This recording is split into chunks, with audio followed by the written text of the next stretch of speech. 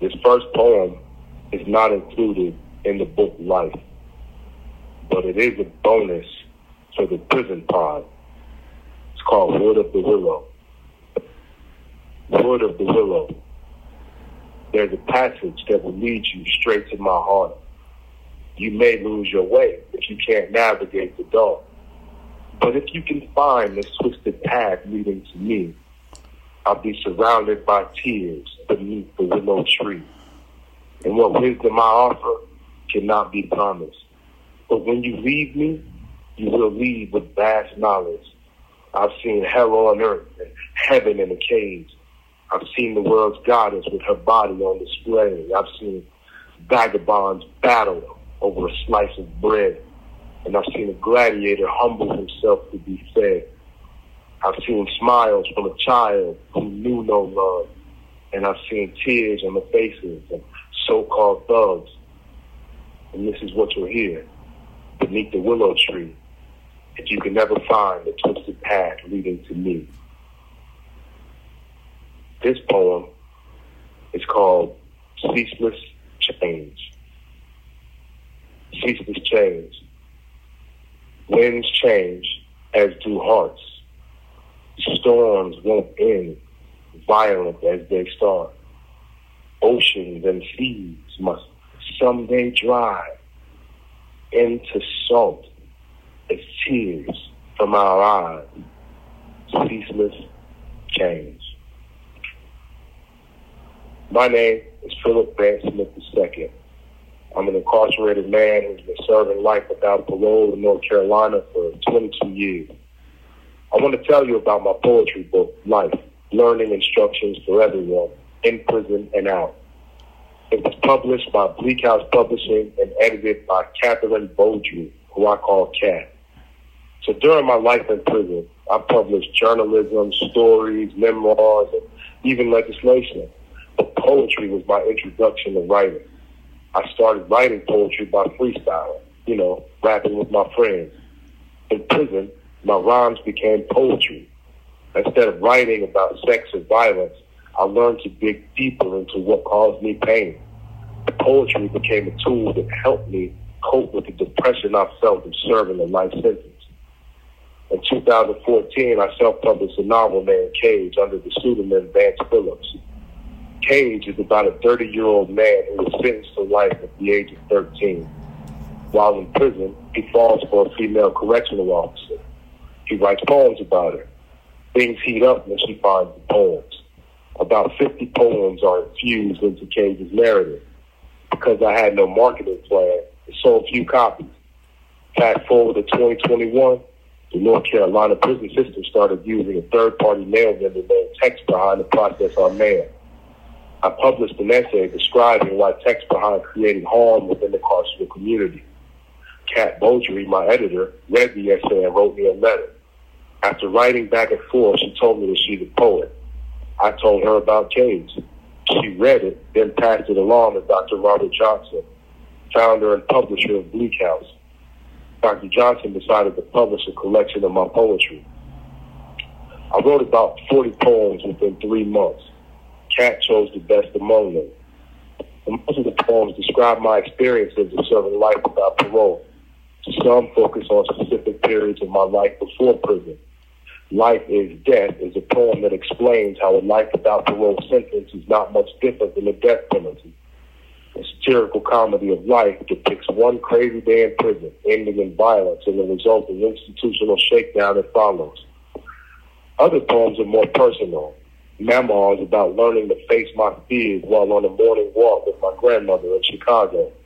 Rich describes the struggles of growing up as a black teen in middle-class white America. Some poems are completely fiction. Ode to Orinoco is a racially conscious drama loosely based on Afro Ben's 1688 novel Orinoco, or The Royal Slave, a tale about an African prince who once traded prisoners of war and slaves before being tricked into slavery himself. A Hopeless Hustle is about a lifer whose only purpose is a massive commissary because he'll never be released. Poetry for me is not just about creativity. It's about using art to overcome trauma. That's why I wrote Life. By writing about the adversity I faced, I conquered it. Those traumas no longer bother me.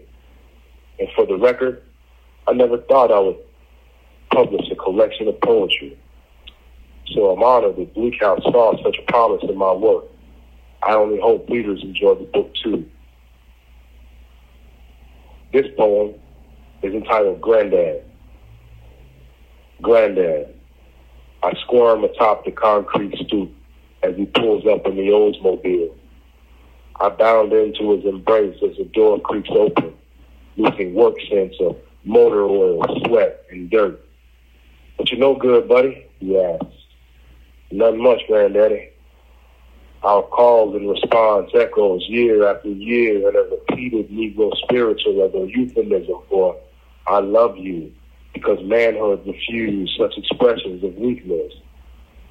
After Mama's Southern Chicago-style dinner, we walk to the corner store.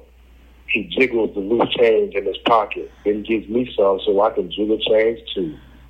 A man always needs change to jiggle, he tells me. Don't ever forget it. We buy 1 pint of Breyer's vanilla ice cream and 2 cans of ice-cold Pepsi, 2 Hostess lemon pies. There are times now when the suicide monkey climbs my back to gnaw at me worse than any narcotic I ever used to escape the eternal suffering called life. And I lay down, close my eyes, then hear wind chimes clanking behind his house. Big band trombones jazzing as he tinkers with the old pennies jingling in his pocket as he walks. A child's laughter above the rustle of crinkling Hostess lemon pie wrappers. Him asking, "But you no good, buddy?" And my tear-choked response as I think about dying in a cage. Nothing much, Granddaddy. Nothing much at all. No matter how much sugar is added to lemon, it maintains its bite. My tongue summons the bittersweet remnants of swallowed pie, reminding me of when I knew happiness, and maybe will again, as I squirm atop the stoop, waiting for a hug, laughter, love, and hope. Granddad.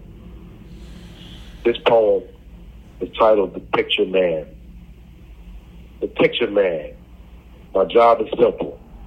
Enter visitation, pull the camera out of the cabinet, collect his $2 picture ticket, get his family in front of a seasonal mural, snap however many pictures he bought, print the pictures. A Muslim once explained that Allah doesn't allow picture taking because photos trap the soul. As an atheist, I thought he was crazy. Becoming the picture man taught me different. The camera captures smiles of those who haven't had reason to smile in a long while.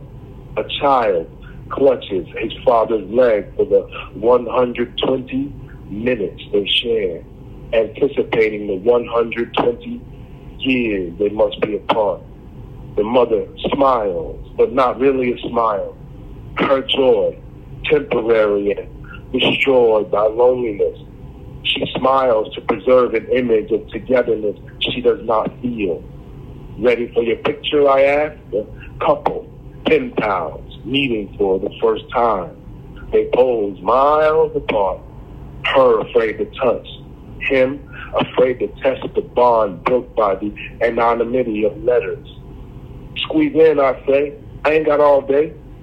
A name who's ricochet in my head. Hands above her waist. No shots with his crotch against her buttocks. No kissing, no fondling makes for an awkward photo. But somehow I coax them closer to love. A boy bolts in dressed for Little League. Baby sister follows, a smiling jack-o'-lantern and a teen. Once in cap and gown, returns this week in fatigues just before deploying to the Middle East. They enter like costume treats for Halloween, but life plays a trick when they must leave. They arrive week after week, spending no more time with Dad than they spend with me. The visiting room is circled by windows.